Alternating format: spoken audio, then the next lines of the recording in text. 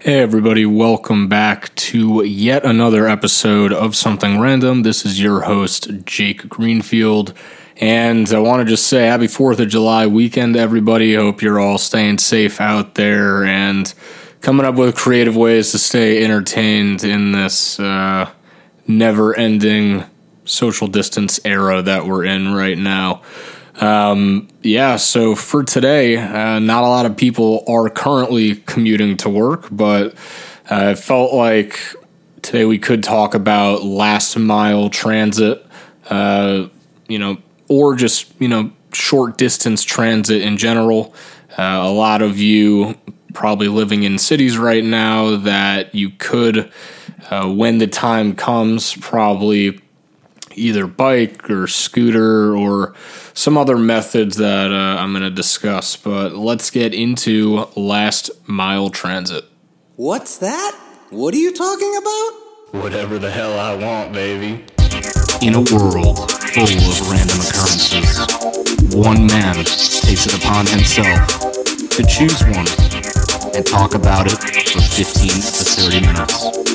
Welcome to Something Random. All right, so last mile transit, kind of a mouthful, but basically all I'm saying is something like a bike, a scooter, whether, just a kick scooter or electric, and some other things that I'll get into, but I do want to focus just on bikes and scooters, considering I have experience with both of those. So I'll just get bikes out of the way first. I'm sure most of you are familiar with bicycles.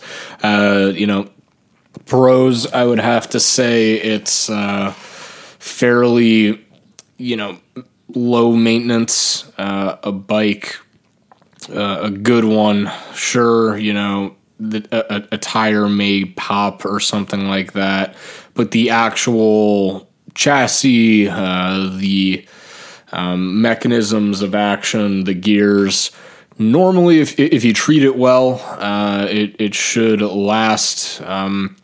If you get caught in the rain or, it gets muddy, stuff could get jammed and gunked up. But I do think in general, bikes are fairly low maintenance if you just have a basic one. And they are pretty convenient. The only fuel source you need is yourself and those legs that certainly did not skip leg day in the gym because, everybody does leg day.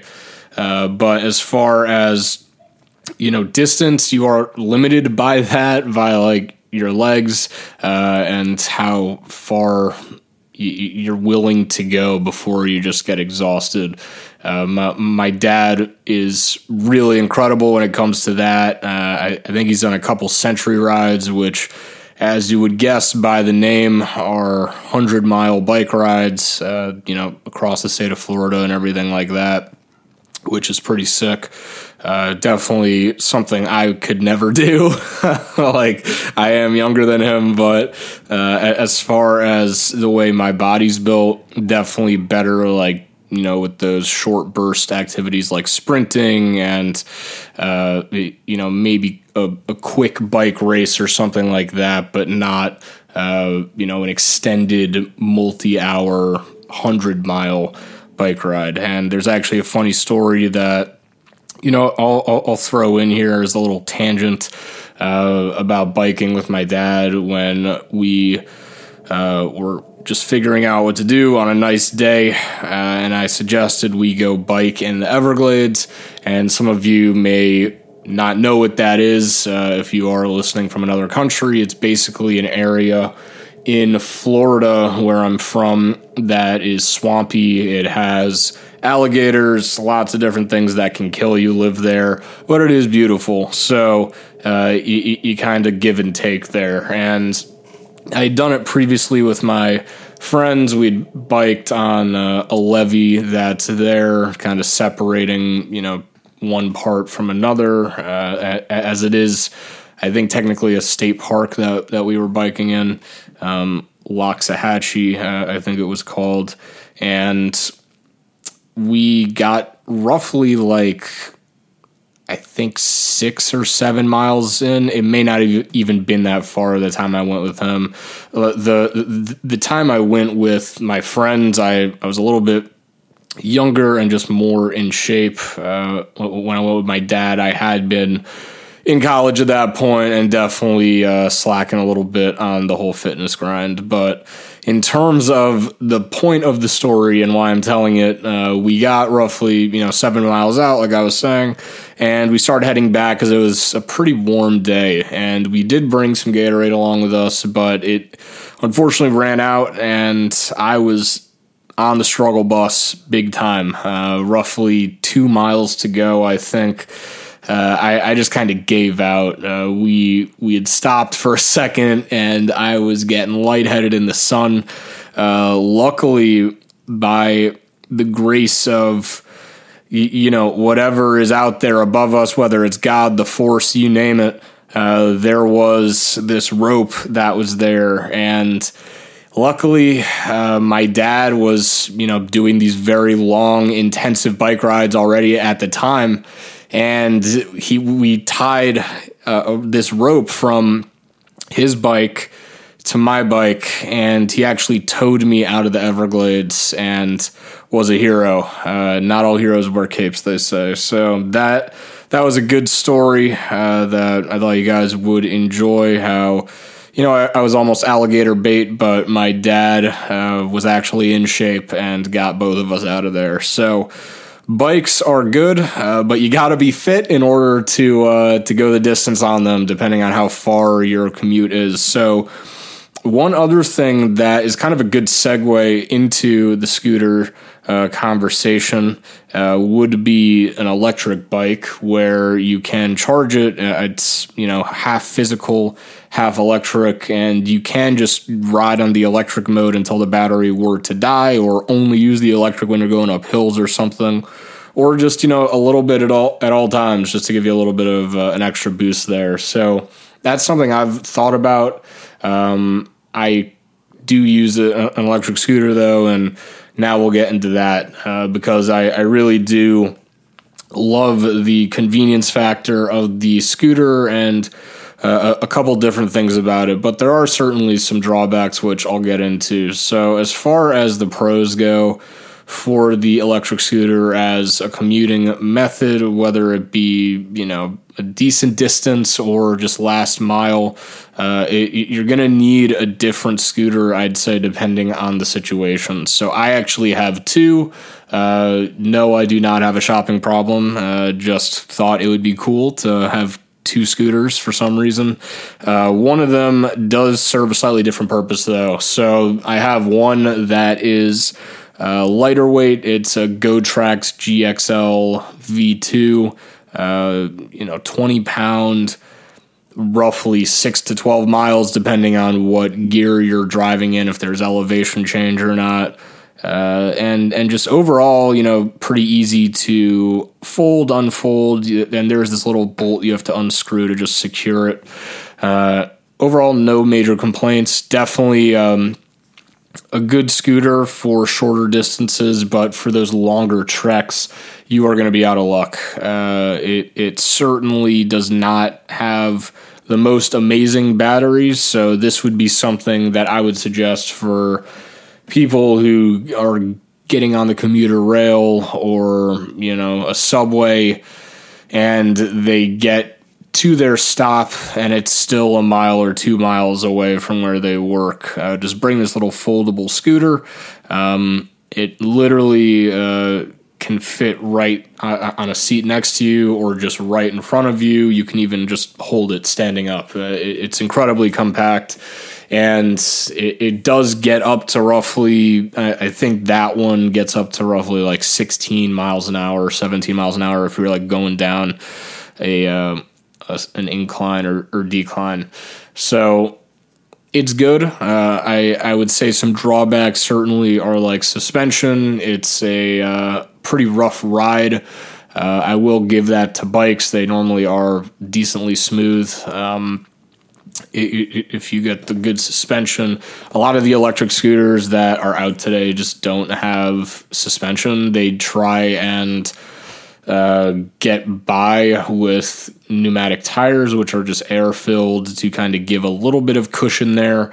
But I would say when it comes down to it, the ride is not all that smooth, and you definitely feel some of those divots in the road, and even on my nicer scooter, the Segway 9BOT Max, I still feel that. The good thing about that one, though, is the distance is far more extended, and depending on the gear you're in, you can go significantly further than the other ones. So even just this morning, it wasn't beautiful out, but it was nice, and just wanted to get some fresh air. Took the scooter on like a 14-plus mile ride just along the Charles River, and that was great. Not really having range anxiety, being scared about the battery dying on me and me getting stranded is definitely comforting. That one has an app also that you can use to log your rides. It has GPS tracking too.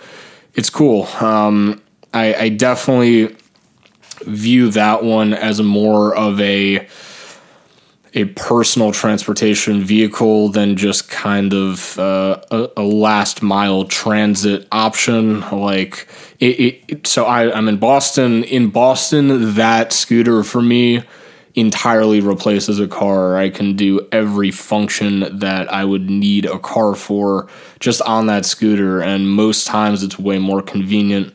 I don't need to really pay for a parking spot. I just bring it inside with me, and even at a bunch of places where I'm going, whether it be to eat or, well, not really anymore, but used to, just go out to eat and just, fold it up, put it right under the table.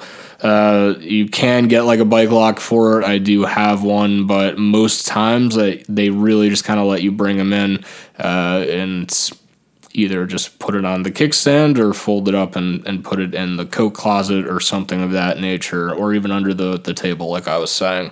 So I'm a big fan of the scooters. Obviously, one thing that does kind of suck is the carrying capacity. What I have figured out is you can just use the handlebars on the front, sling a tote bag over the front, use it as kind of a carrying pouch.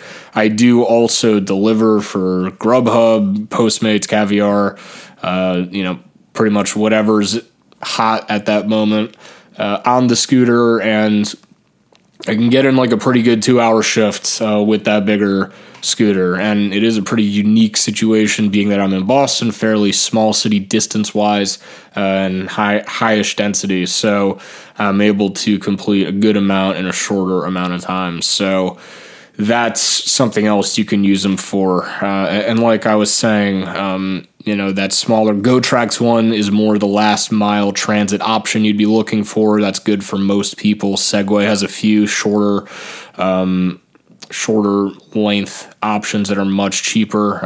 Like the 9BOT Max was around $800. I think I got $100 back via gift card, but definitely pricey, no doubt about that, but still cheaper than like an electric bike like I was talking about. I think some of those good ones that you can get are, $1,500 or something, but definitely something I'm looking to get because, a bike, sure, you need to be fit in order to go as far as you want to, but I would like to use the electric bike as something where I could bike, but be able to go that extra distance if I get, tired, or just to not have that range anxiety that I'm talking about, not from necessarily an electrical standpoint or a power storage standpoint in the electric bike, more so from me just getting exhausted and, having to take a break on the side of a path or something until I'm able to bike my way home. But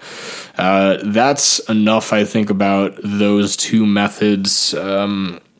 Big advocates of both. I personally like the electric scooter a little bit more, even though you're not getting a workout. You can really get anywhere you need if you get one with a little bit more range.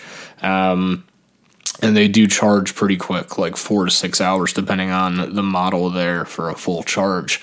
As far as some of the other methods that I was going to mention, so I'm going to stick in kind of the motorized category here with, a one wheel. And many of you may be asking, what is a one wheel? It is basically a wheel, one wheel with a piece of wood or a board kind of on top of it, and a cutout in the middle that the wheel is sitting in. So your foot is on either side of the wheel with the wheel cut out in the middle, and you go forward by leaning to one side or the other, and it's pretty much like a Segway, but only one wheel there. So those are very popular. I see them everywhere, and they do look pretty robust. For me personally, I just have never been good at balancing. Sure, I can get the hang of some things if I do give it a lot of effort. And a one wheel, one of the major benefits over a scooter or something, or really anything else, would be that you have your hands free. And the same goes for like an electric skateboard, which is pretty much in the same category here. So that's one huge benefit, but you really, you have to have a good sense of balance. I was never good at the whole hoverboard thing. This is a little bit different because you're on it kind of like a skateboard or a snowboard, almost like your feet are kind of staggered there. So it looks cool, but I've never tried one myself. As far as other things, I mentioned that electric skateboard, see those all the time, and hoverboards, just any of those kind of like gyroscopic, personal moving devices. There really isn't much else that I have seen with regards to last mile transit, other than like an analog scooter and skateboard. Rollerblading, something that a lot of people do, but an issue with that and really any physical method of getting there is you do get to the office kind of like sweaty and gross. That is one good thing about the scooter, where yes, it may be warm out, but you're not, huffing and puffing trying to get there. But yeah, I think that's a good, general roundup on last mile transit. I like I was saying, not many people are going to be needing to go into work quite soon. I'm going to be working remote for quite a bit more at least, but I certainly think when people are going back in, many more people will be using some form of personal transportation versus maybe the subway or the bus that they used to, just to try and have a little bit more personal space. But I hope you guys have a good weekend, and stay safe out there. Celebrate with family however you can, and happy 4th. Talk to you guys soon. Have a good one.